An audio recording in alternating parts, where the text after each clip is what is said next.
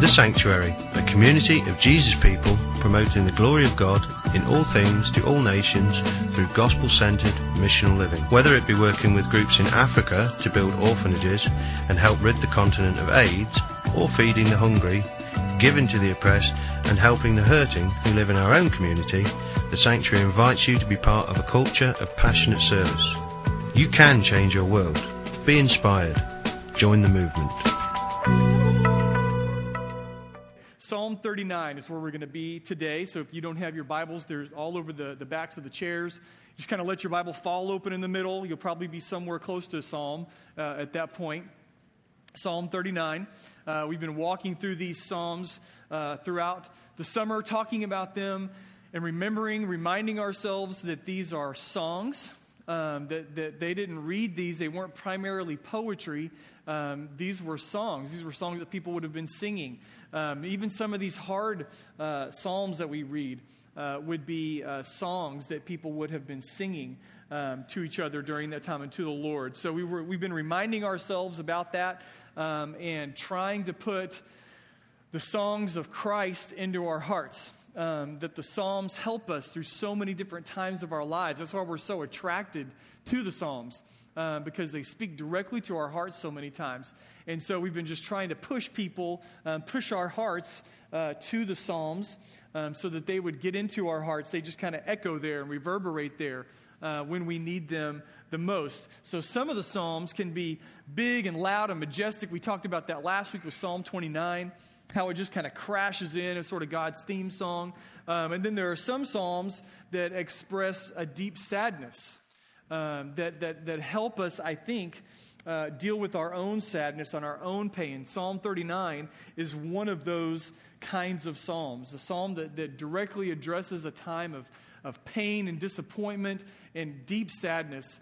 So I think we're gonna learn a lot and gain a lot from the time that we have today as we talk about those issues in our lives.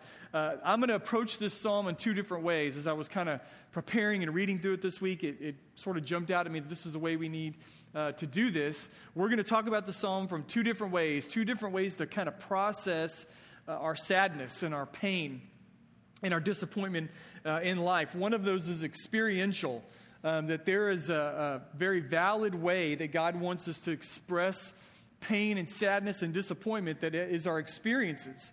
It's our emotions, our feelings, our relationships, and our relationship with Him. And we're going to see that in this text today. And then the second way that I think this psalm talks about how we express and deal with and process through sadness is in our worldview. Maybe that's more of our theology, our personal belief about the world and about God and about ourselves and the purpose of pain and all those kinds of things that form the way that we look at our existence. So we're going to be looking at it this morning from those two perspectives, like this experiential perspective and sort of a worldview theology perspective. There are seasons in our lives, there are circumstances that come our way where we are so sad that we don't even know how to mourn. We are so broken and in such pain, we don't know how to properly lament and mourn that kind of pain. What we believe about God and what we believe about sadness in this world can actually sometimes make that process worse. We are going to experience pain. We're going to experience sadness and desperation and hopelessness. I mean, these things are coming our way.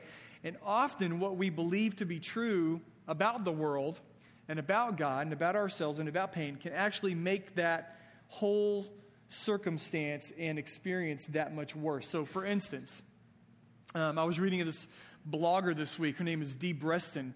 And she's a Christian writer and author. And she was talking about a woman in her organization, her ministry organization. And they had gone on, I think, on a work retreat with each other to go hash some things out for the next year. And during that worker retreat, this coworker of hers got the phone call that her sister-in-law had taken her life. And so she leaves early, and the team kind of decides they're going to leave early to go be with her several days later. And when they catch up to their team member back before the funeral, this is what she said. She said this friend of ours had been trying to lament, but first found herself very fearful to really lament. She realized then that the Lord was showing her that he was not like her earthly father who was so critical of her. If she had lamented to her earthly dad, he would have been unkind or distanced himself emotionally. God wants our honest expressions. He can take it. He wants honesty as he wants intimacy. God knows how men speak when they are desperate. He understood her desperate heart. He is the friend of sinners, a friend who cares, who understands our weakness, who was desperate himself. When he cried, my God, why have you forsaken me? It was because for that time, when he was bearing our sins, he was forsaken. He was forsaken so that we never will be. There are times when even what we believe about God and how it's been shaped by our earthly relationships changes, inhibits maybe, the way that we experience sadness.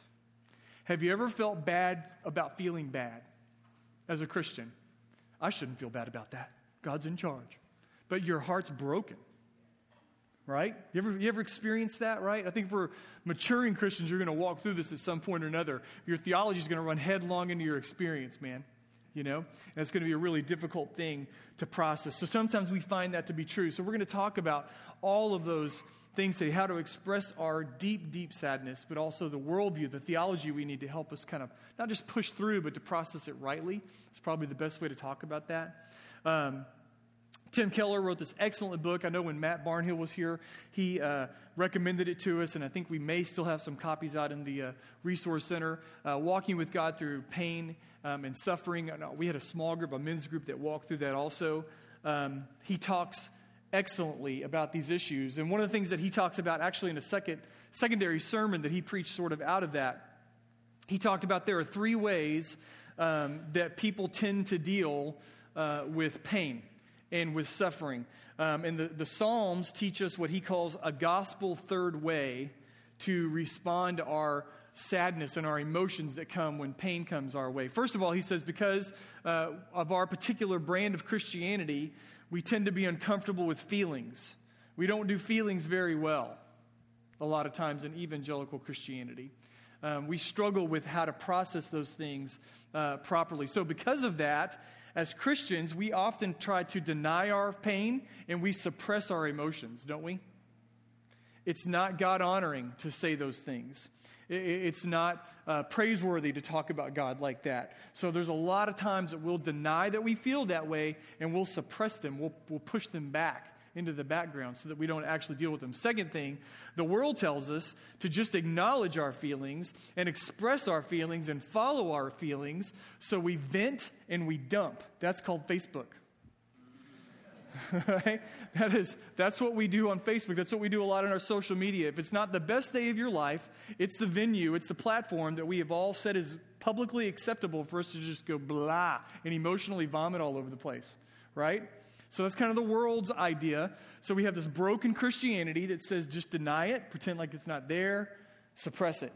The world's saying, no, be led by your feelings. Fully express your feelings all the time to anybody and everybody, right? So we just kind of blab it all out there. The gospel and the Psalms teach us, Keller says, a third way that we would pray our feelings, we would pray our emotions, and we would trust God with all of them. We would pray them, and we would trust God with all of them. We're going to see that today in Psalm 39. So I think Psalm 39 informs that last option, the idea that we would pray our emotions, we would pray our feelings, and we would trust God with them. We're going to see that in Psalm 39 as we really dig into that today. So look in verse 1.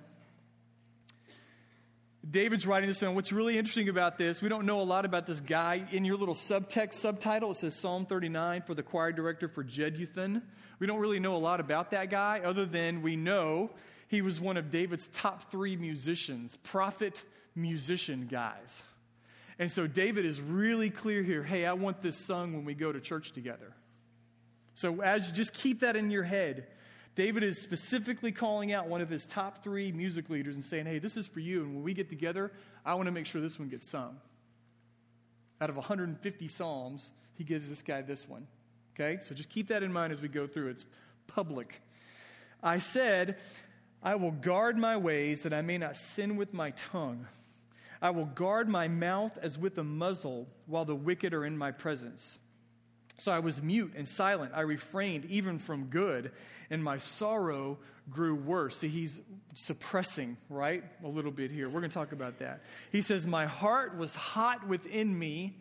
While I was musing, the fire burned, and then I spoke with my tongue. Now, man, if that's not just this honest expression of what it means to be hurt and disappointed and sad and in pain, I don't know what is, right? That David's doing his best not to just blabber it to everyone. He's kind of keeping it inside of himself. But, man, that fire gets hot. And sooner or later, you have to vent. You have to release it, right? So that's kind of what we see here in these first 3 verses. How many times, and we're going to start this from a negative and a positive way, I guess, but how many times that you've been in pain have you just spouted off to somebody or maybe some group of people about your sorrow or your anger or your pain or your despair, and you've just destroyed those people around you with what's coming out of your pie hole, right? You're just obliterating the people around you because of the pain that's going on inside your heart, and you're just venting all over everyone around you. So we're going to read Scripture, and we're going to read these 3 verses, and then I can point you to a dozen or more other passages in Scripture that talk to us about when we're in pain or when we're confused, angry, or hurt, that we don't just spout off on people. Matter of fact, Scripture is actually kind of clear. Scripture counsels silence. Scripture counsels us to keep our mouths shut. Now, why is that? Why would Scripture kind of hold out as a virtue the idea that we're supposed to keep our mouths quiet during this time? So here we go. You ready? First of all, we tend to be out of control. If you just start spouting off at the first sign of pain and disappointment and fear and anger or whatever else, we tend to not have once that lion's unleashed, we have a hard time putting it back in the cage, right? Doesn't James talk about the fact that our tongues are like they could set a forest fire going? It's a spark that starts a fire, right? Because we tend to get out of control. And so Scripture is saying, hey, let's just rein that in. There's going to be a time and a right place and a right person for you to kind of vent that to. But right now, silence, because you tend to go out of control when you just start venting on people. Second thing, verbal retaliation is a form of vengeance, and that belongs to Jesus. When you verbally lash out at someone, you're looking for revenge. You're looking to hurt someone, if not the person that hurt you, you're looking to hurt someone the way you've been hurt. And listen to me, verbal retaliation is a form of revenge, and revenge belongs to Jesus Christ, not you. You don't bring justice into other people's lives. That's generally not our job. Maybe as parents it is, right? Swift arm of justice comes swinging around sometimes, right, as parents. But other than that, that's not our job for the most part. That's the Lord's. But too often, we feel this burden and responsibility and right to lash out. And it's a form of vengeance. Third thing, the damage that it does when we speak to the unsaved people that are around us. Now, this to me is the most condemning thing that David says, and I think one of the most practical things that he says. And I just want you to take a little bit of inventory of your social media life and your verbal life. How many times have you just, in an ungodly, dishonoring way, vented on someone, and there have been lost people around you, and you have damaged your witness to them because of what's come out of your mouth? And that's one of David's chief concerns here. There are unsaved people around me, and I don't want them to be hurt by what I would say, because I know what's in my heart. Now, that's pretty convicting, I think, especially for where we live right now and when we live right now. How many times have you just lambasted somebody, and people around you, lost people around you, have heard that coming from a purported Christian, and they've been damaged by what they've seen and heard come out of you? So David's like, be silent for a time. Be silent for a season. Proverbs 15, 1 and 4, Proverbs 10, 19, Proverbs 15, 28, all talk about this, and there are others. But all throughout the Proverbs, you see this over and over and over again. Wisdom is silence. Wisdom means don't just spouting off. Wisdom means keeping control of your mouth, right? In the New Testament, the fruit of God, the fruit of the Spirit is self-control. And some of us have no self-control in this place, do we? Right? We have zero self-control in this aspect of, man, when I hurt, it's coming out. When I'm sad, it's coming out and I'm lashing out at people. Again, I'm not saying you can't go seek wisdom. I'm not saying you can't go seek counsel. I think Scripture is going to talk to us about that. It says that repeatedly, that go seek those good things from people. What David is talking about here, what the psalmist is talking about, is just this unbridled, reactionary, ugly words that pour out of me, that want to come out of me when I'm hurt and angry and in pain and suffering, especially if I have somebody else I can blame, right? If I've got someone in particular who has hurt me, man, I have this tendency just to lash out at them verbally. We all need a place to vent the white-hot fire that is within us, and God's not unaware of that. So he's not saying, put this aside, pretend like it's not there. Matter of fact, this entire psalm, I think, gives evidence and proof that God is ready to hear our complaints and that there are proper times for us to do this. But he is saying, man, at first, don't just lash out at everybody.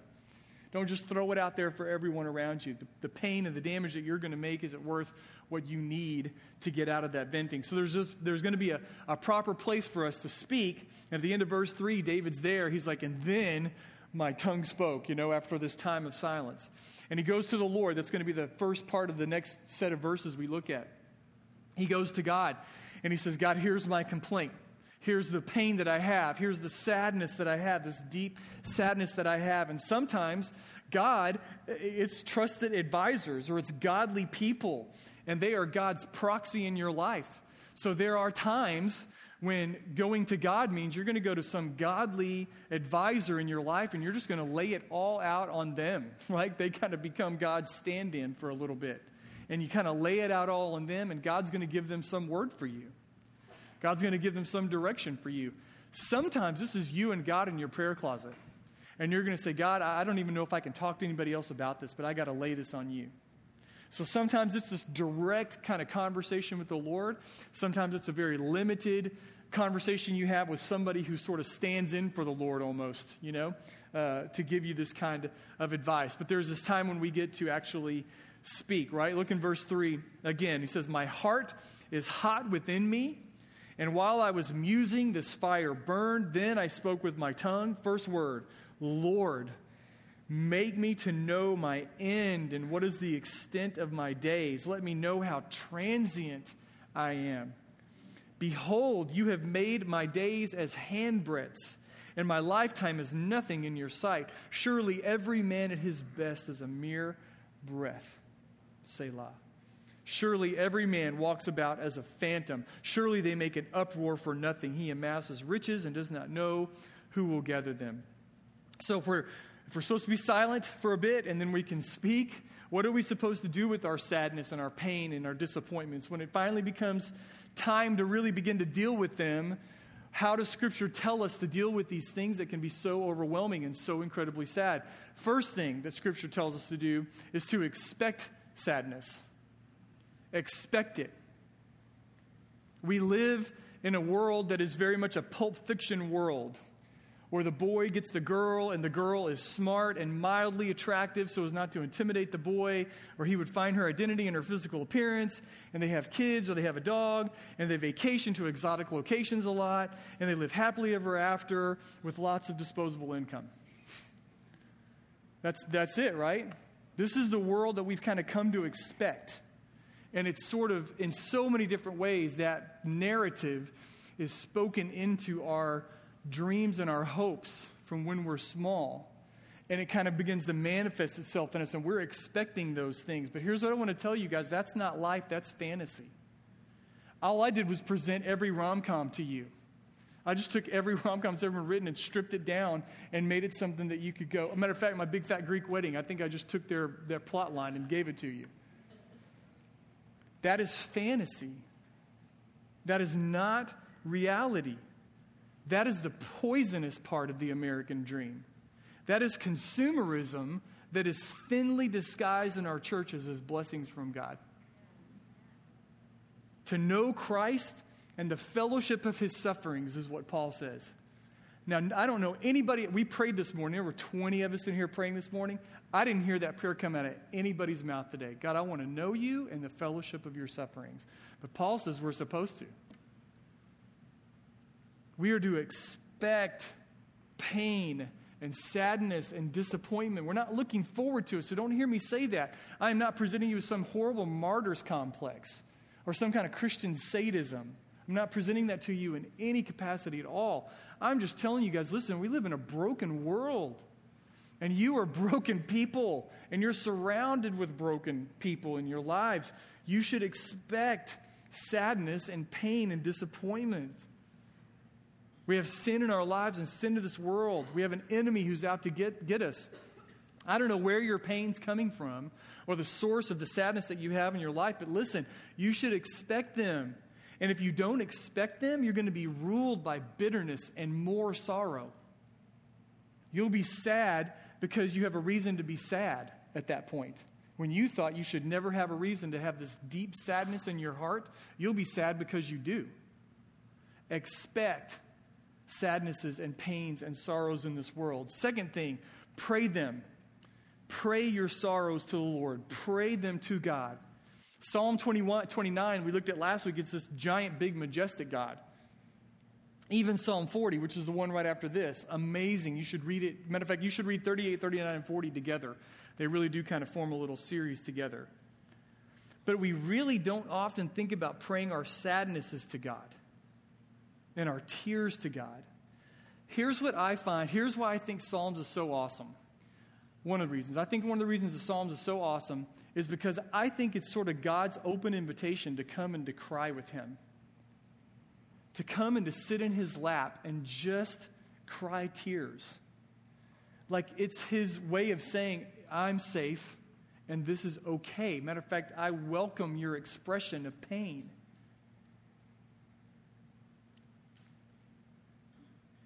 God is looking for them, not in hopelessness, not in a sadness that won't go away, but in hope.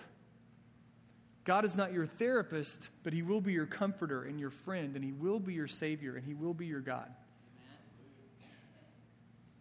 Pray them to him. Now, right on the tail end of that is trusting God with your feelings, trusting God with your emotions, right? So you can pray them to him and then pick them up and stuff them back in your pockets and walk out because you're the keeper of your emotions. You're the only one who can be trusted with how you feel. Or you can take them and say, God, I don't even know what to do with this junk. And it's so heavy and this sadness is like a dark cloud over me all the time. I need to leave them with you. You can entrust them to God. God, will you change my tears into joy? Sorrow lasts through the night, but God, would you just see me through to the morning when joy comes? All of our sorrow ends in joy. Christian, do you hear me? All of our sorrow ends in joy. That's right. All of it. Well, you don't know how bad I've been hurt. You take that up with the Lord someday. But I'm just going to tell you, you're going to stand in front of him and you're going to be in joy. In like a rapturous joy that you can't even imagine. All of our sadness ends in joy. As a whole, the book of Psalms, like if you take the entire book of Psalms and you just kind of let yourself emotionally walk through it, you can have a lot of tears and a lot of heartache and a lot of anger and a lot of betrayal. You know, all these things you're going to find in the book of Psalms, and a lot of these things you're going to see. But here's what's going to happen at the end of the book of Psalms. The last 7 Psalms are consecutive hymns of joy. Even the book of Psalms says, listen, I know this pain is here and I know this sadness is here, but we end with this just kind of triumphant proclamation of joy at the end of the Psalms. All of the sorrow, even in the book of Psalms, ends in this place of joy. So we're going to have to learn how to both hold our tongues and speak our hearts to the Lord. And we want people in our lives. We talk about that all the time here. We want community and we want to give ourselves to people. And there's this rawness that has to happen, this vulnerability, you know, that you have to be able to get into if you're going to be in each other's lives. And we want to have that. We want to have our sadnesses and our disappointments and our pain. and have people that we can kind of give it to. We want to bear each other's burdens.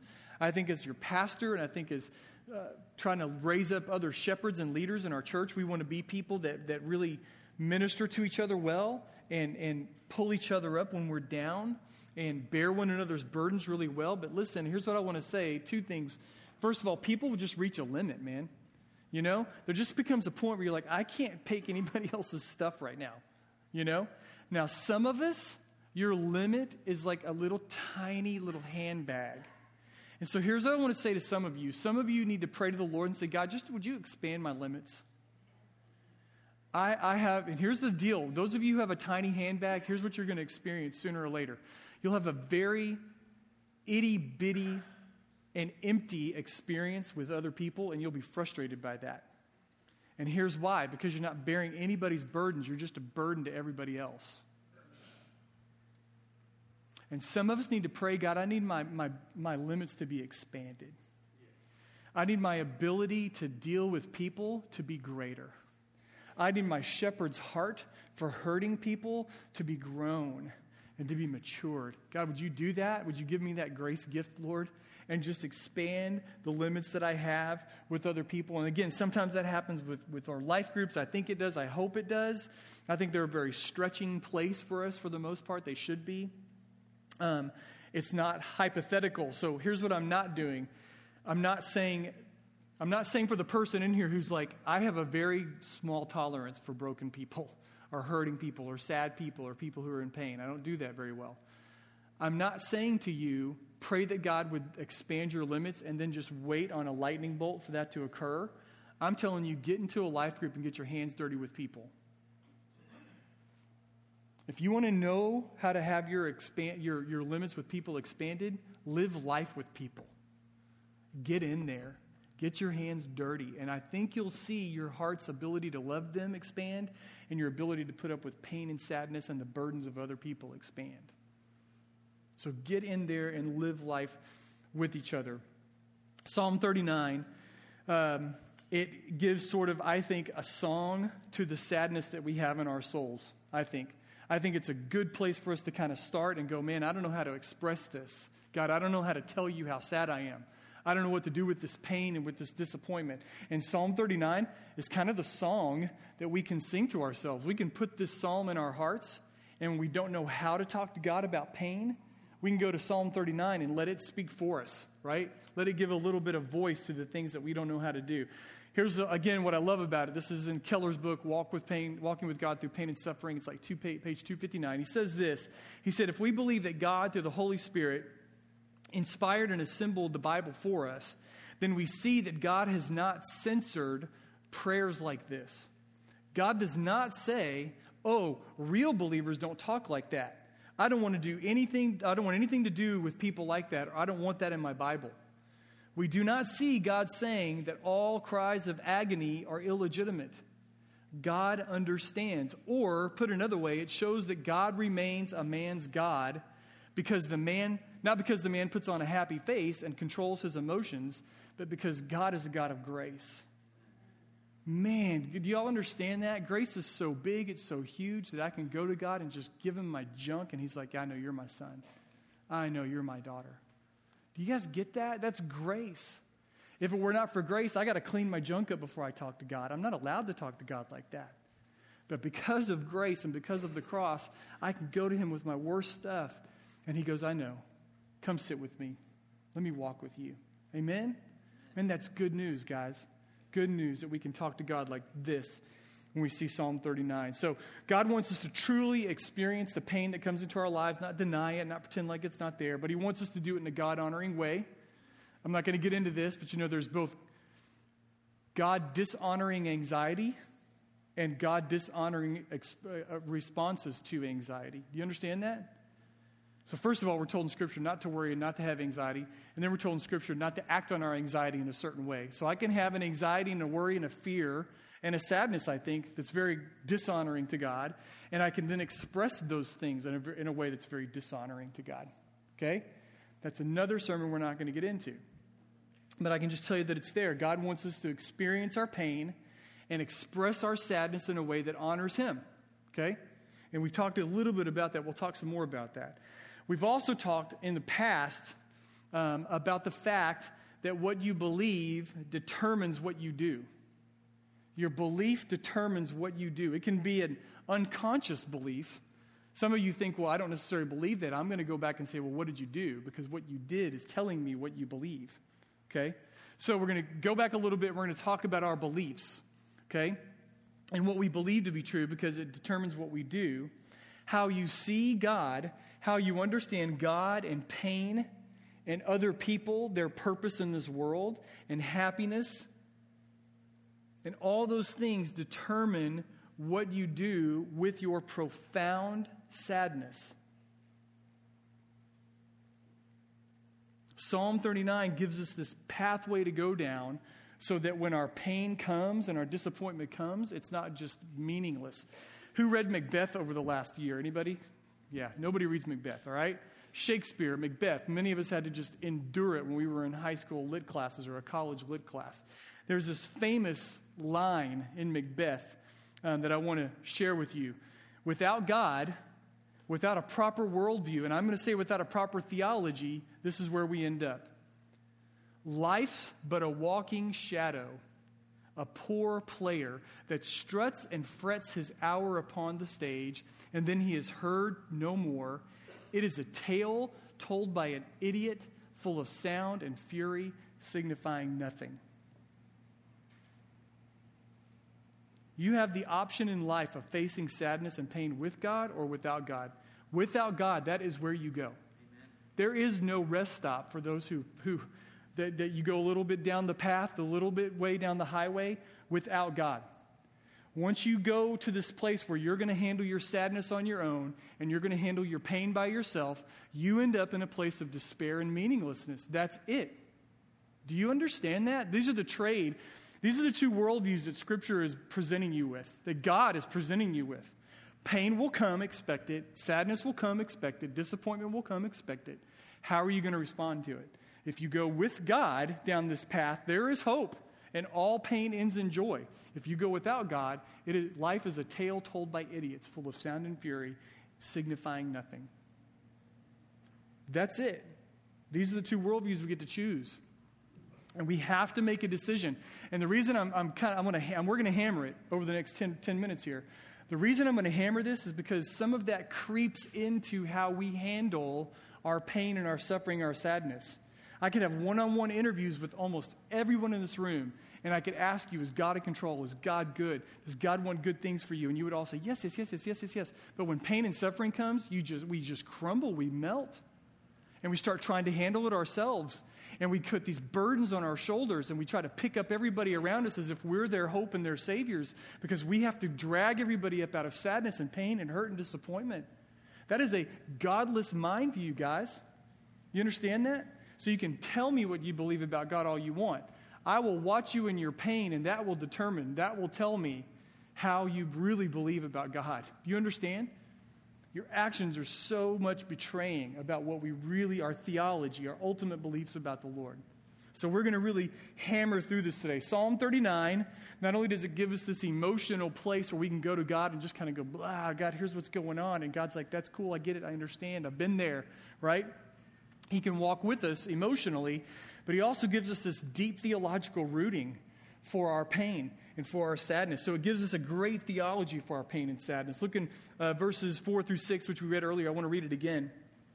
Lord, make me to know the end, know my end, and what is the extent of my days. Let me know how transient I am.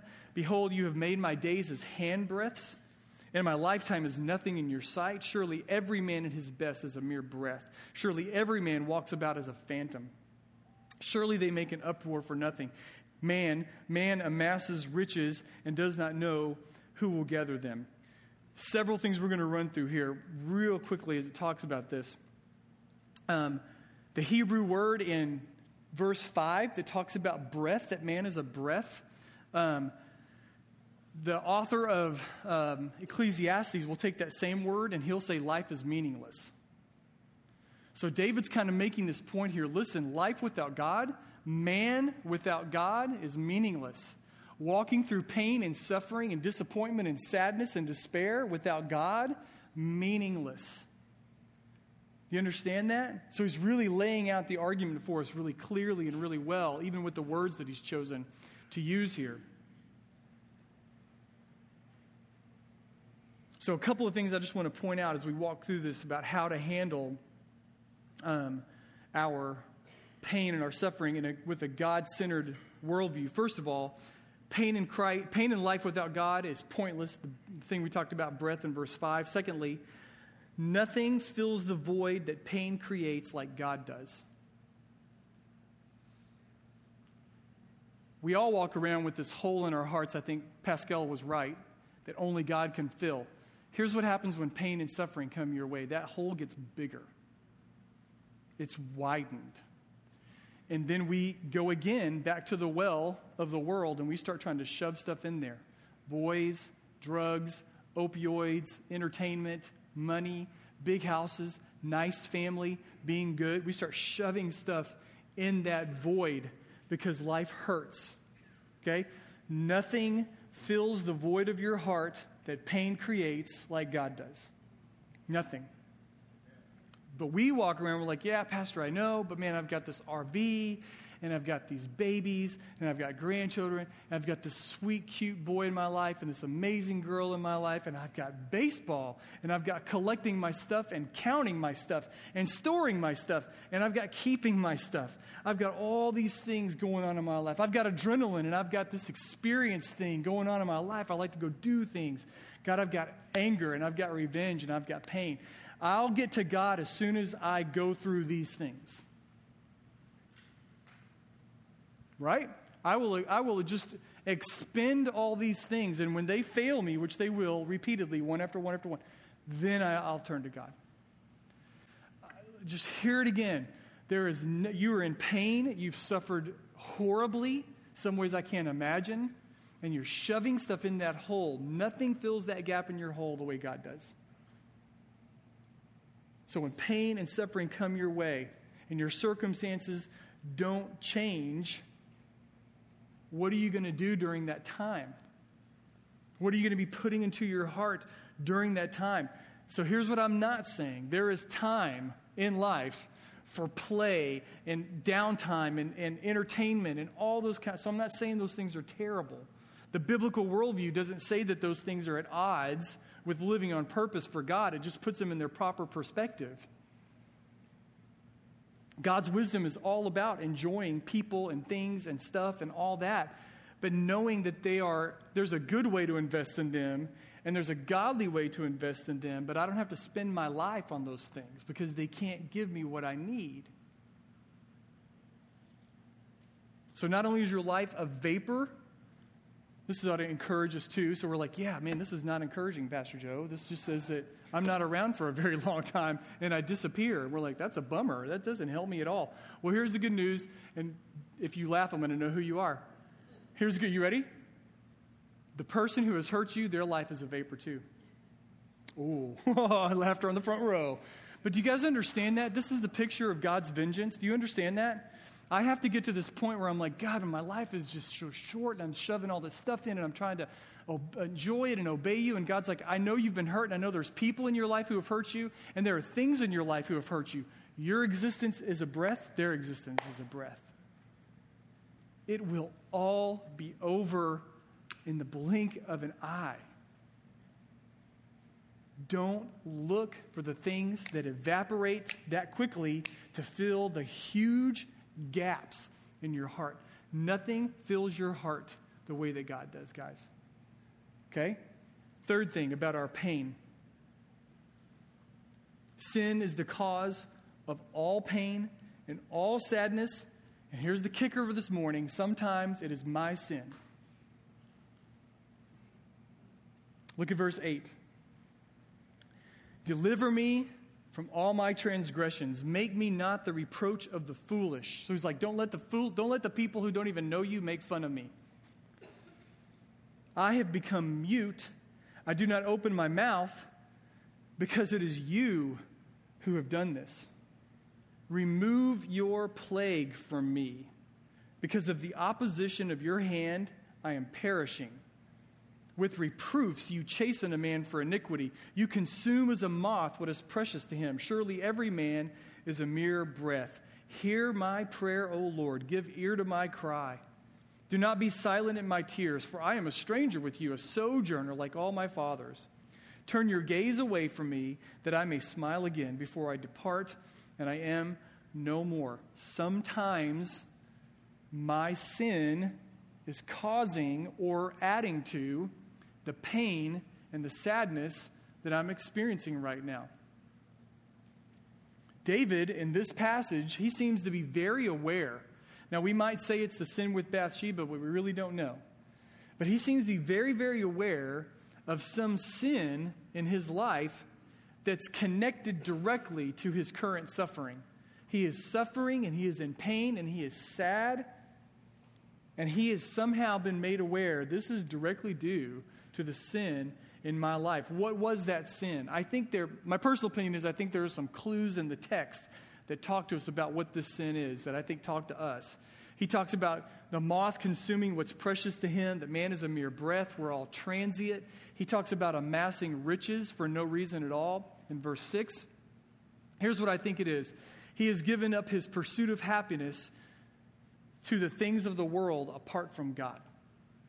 He's come through some season of his life where he's been woken up to the fact that he's been pursuing relief and happiness apart from God, even in some of these good things, family, religious practices, stuff, health, whatever it is, pleasures.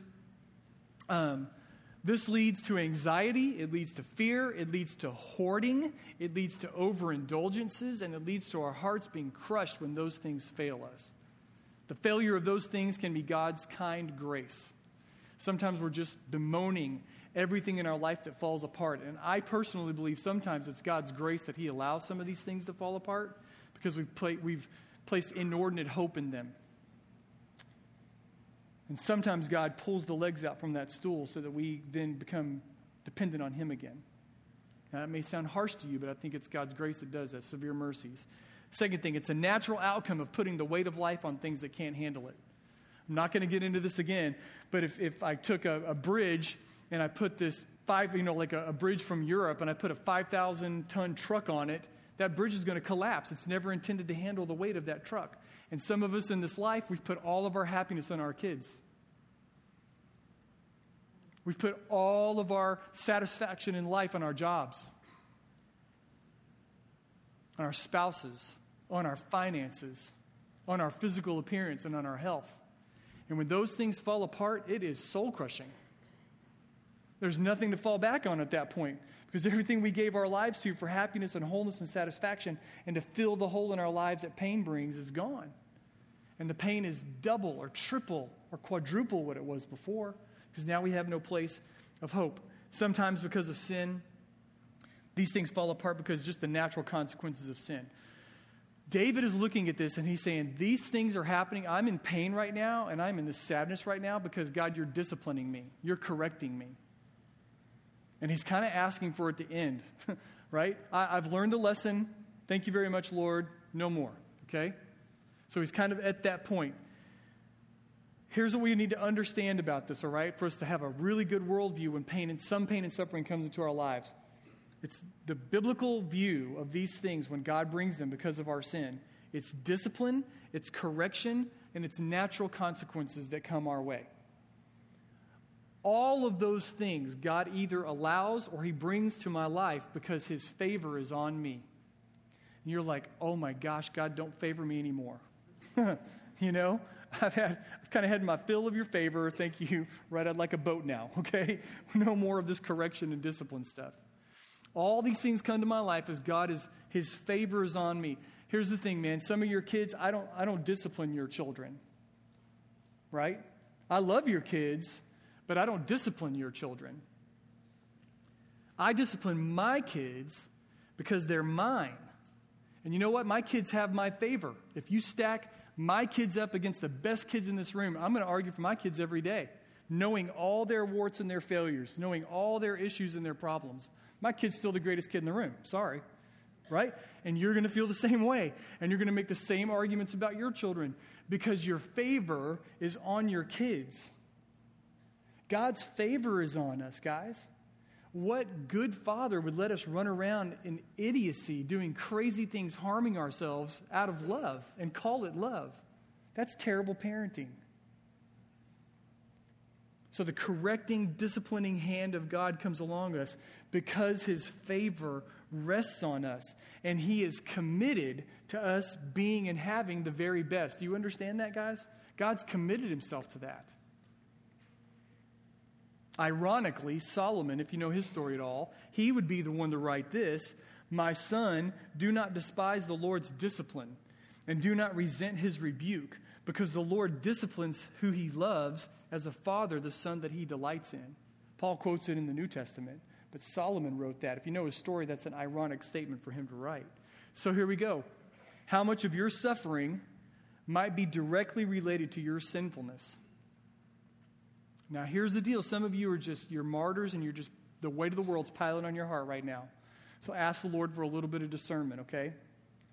Some of us ignore everything, and we write it off to circumstances and somebody else's problem, and the Lord's like, hey, hello, you have a log sticking out, right?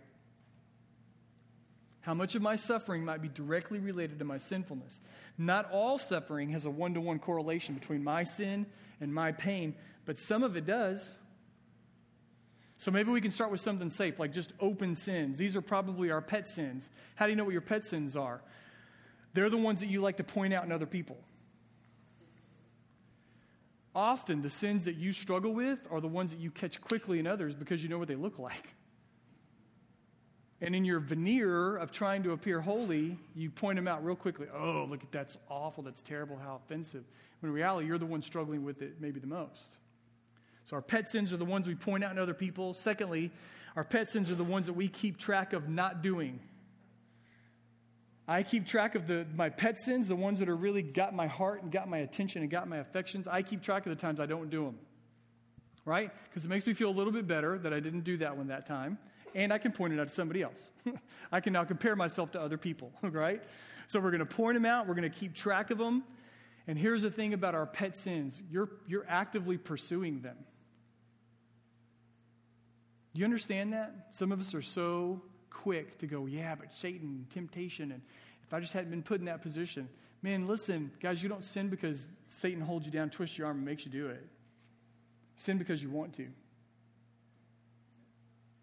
How much of the pain and the suffering and the sadness in your life right now is directly attributed to a pet sin, an actively pursuing sin? So it could be as simple as this, I guess. Drunkenness, out of control, drinking, self-idolatry, gluttony, laziness, jealousy, envy, boastfulness, pride, sexual sins, out of control anger. Nobody makes you do any of those things. These are things we actively pursue. And if you're actively pursuing those things and pain comes into your life, A, it's a natural consequence of all sin. B, I think it's God's disciplining favor hand on you going, this should hurt. Stop doing it. Love me, right? So sometimes what we experience in our sin is painful, and that's God's way of trying to wake us up, to discipline us, to change us. Here's the fourth thing about our pain, fourth thing about our worldview. First thing, pain in life without Jesus, without God, is pointless. Second thing, nothing fills the void that pain creates like God does. Third thing, sin is the cause of all pain and sadness, and sometimes it's my sin. Fourth thing, God rules over everything. Now, here's where most of our theology begins to crack and crumble, and it just gets painful to talk about. God rules over everything. When Protestants first came around and they were trying to teach each other the Bible, literally after 1,400 years of not having any access to Scripture, and Scripture's just kind of exploded on the scene 400 years ago, and churches were like, how do we teach people the Bible now, right? Really, really get them into Scripture. They came up with catechisms. If you come from a Methodist background, Lutheran background, a Catholic background, you probably went to catechism classes at some point. And these are just teaching you the truths of Scripture. There's one called the Westminster Shorter Catechism, still in use today. Let me read this section for you, section 5:5. The most wise, righteous, and gracious God does oftentimes leave for a season his own children to manifold temptations and the corruption of their own hearts, to chastise them for their former sins, or to help them discover the hidden strength of corruption and the deceitfulness of their own hearts, that they may be humbled, and to raise them to a more close and constant dependence for their support on God, and to make them more watchful against all future occasions of sin. Now that is thick, rich, and deep, and you would memorize it by the time you were 12. Because it's a worldview. We want to see the world in a particular way, right? A biblically informed way. Now listen, number 4 is the one you need to write down and highlight, because it's going to be when pain comes, this is the one that's going to be challenged the most. That God he rules over everything. David says in one verse, he says, "It is you who have done this to me." It is you who have done this to me. So in your sadness and in your pain and in your disappointment, are you going to be okay with that idea? The very, very biblical idea that God rules over everything. Is there any comfort there for you? Because there should be. I think that's Scripture's presentation of God's providence, is that it's comforting to know that God is over everything. So does that bring you any comfort? How does that help you when you're brokenhearted? Quickly, first of all, it's factually true. Now, that means it doesn't matter how you feel about it, it's true. God is sovereign, by definition. God is the king. God rules. Okay? Last week we looked in Psalm 29. It says that God sits as king forever. He is enthroned as king forever. Okay? So again, it's factually true. God is sovereign. Secondly, somebody in your life needs to be reminded and convinced of that. And how quick we are to throw it out when somebody else is suffering, and how quick we are to forget it when we're suffering.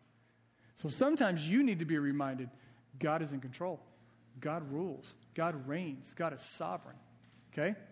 Third thing, that doesn't remove my responsibility due to my sin. I am hurting because of my sin and the sovereign plan of God, and He is in control. That doesn't remove my responsibility from the equation. Fourth thing, sometimes we need to be quiet. And we need to be God's hands and feet in somebody else's life, which, by the way, is also an act of sovereignty. That as you step into somebody else's pain, and you're not giving them answers, you're not trying to explain God's mysterious ways to them, you're just loving them and serving them, that also is an act of God's sovereignty, using you and your choices to help those who are hurting. Fifth thing, even when God seems distant, even when He feels like He's far away, He is still God. And He is our finally only hope, and it must rest in Him. Even if I feel like a foreign guest and not a child of God, I appeal to the fact that God wants even the guests of the land to be taken care of. There are times in my life where I'm like, God, I am a stranger. You've forgotten about me, and I am just kind of passing through what you're doing right now. But listen, Old Testament is just riddled with places where God's take care of the person who's visiting you. Take care of the stranger in the land. God's heart even goes out to the stranger in His house. So even if I feel that way, He's still eminently concerned about my struggles. Sixth, it is right and godly to mourn and grieve because we trust that God is good and God is in charge. If that is not true, if God is neither good nor in charge, we are wasting our tears and we have no hope. I just want you to think about that. If God's not in charge and God's not good, why are you crying and who are you praying to? Who cares? At the end of the day, who cares? And nobody can do anything to help you. This is the great message of Scripture. God is good and He's in control. And He takes your tears and He bottles them up and He keeps them. And your prayers rise in His incense before Him in heaven. And He smells the sweet incense of you calling on Him in the worst days of your life. Otherwise, it is hopeless.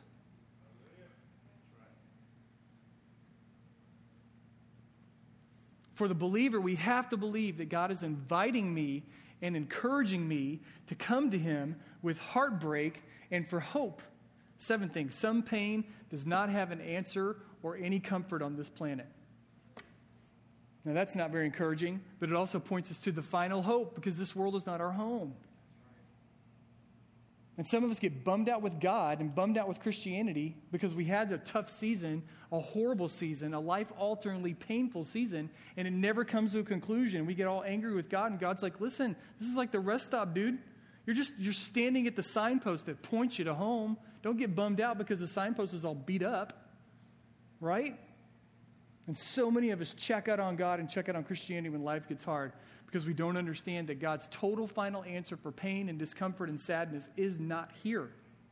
Have you read the end of Psalm 39? There's no resolution.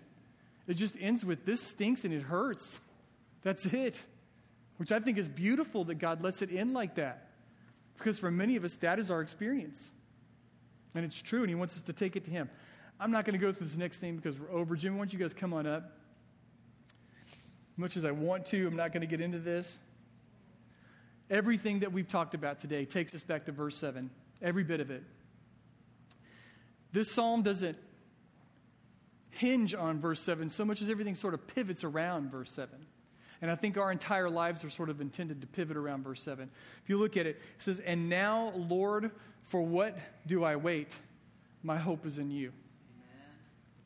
Out of all this talk about pain and how to see the world and how to handle our sadness and all these things, everything pushes us back to verse 7. God, what am I really waiting for? Really, God, what is my heart longing for? Man, God, my hope is in you. My hope is in you. Nothing else can handle the weight of my hope. Nothing else can handle the pain, right, of my sadness. Nothing can fill the hole in my heart. My hope is in you. There's no other rescue for me except you. Whether I experience it today or not, my hope is... So this is like the whole challenge of Christianity, from the day you get saved until the day you die, that you would transfer your love and your dreams and your desires and your hopes from stuff and people to God. I do premarital counseling, and let's say I've got a couple I'm doing right now, and they're both 23, and I'm like, that means you have 46 years of learned behavior of looking out for yourselves. Being the most selfish person on the planet, right? Of just looking out for number one all the time. And you're going to have to spend a lot of time unlearning that as a married couple, right? Listen, Christianity is very similar. For however long before you got saved, burned into your soul is sin.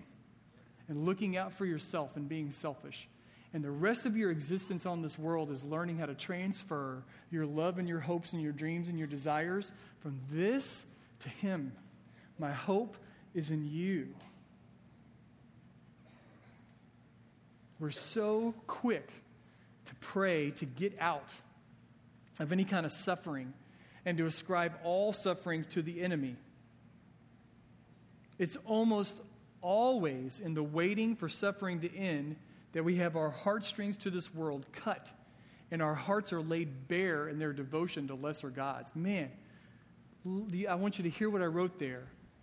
It's almost always, I can't even think of another time when this hasn't been true for me. When I'm in pain and sadness and suffering, it's during those times that these ugly things in my life get exposed. Wow, God, I guess I really was hoping on that. I'll tell you, I don't think I've talked about this much here.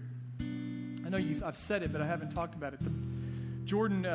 Before Jordan was born, Mindy was pregnant. Really bad pregnancy, partial molar preeclampsia. It happened real early in her pregnancy. And it was really very, very bad, life-threatening kind of thing in the hospital and awful.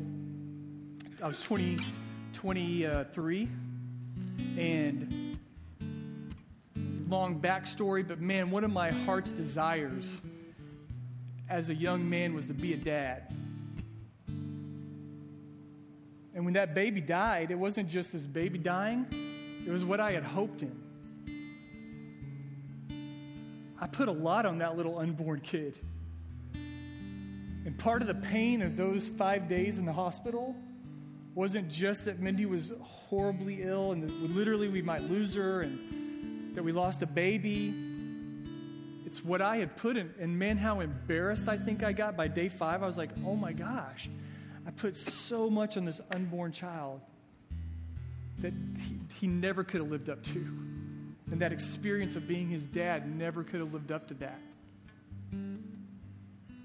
It's generally speaking only in those places of deep pain and sadness that my lesser gods get revealed. Does that make sense for everybody? So what are you waiting for? Are you waiting for somebody else to make things right? Are you waiting for your circumstances to change? Are you waiting for the right time to tell that person what you really think about them? Are you waiting until you have enough stuff before you start to be obedient with the things that you have now? David says, I will wait on the Lord. With tears and sorrow and in disappointment and in fear, Father, I have sinned and I have put my hope in so many other things besides you. I've been bitter about the pain in my life. I will stop blaming others, and I'll stop blaming you for my anger and my bitterness and my inaction. You are sovereign and you are good. Hear my prayer and listen to my cry. My cry is, hear my prayer, O Lord. Give ear to my cry. Don't be silent at my tears, for I am a stranger with you, a sojourner like my fathers. Turn your gaze away from me, that I may smile again before I depart and I am no more. My hope is in you, and I will wait on the Lord. God, this is our declaration.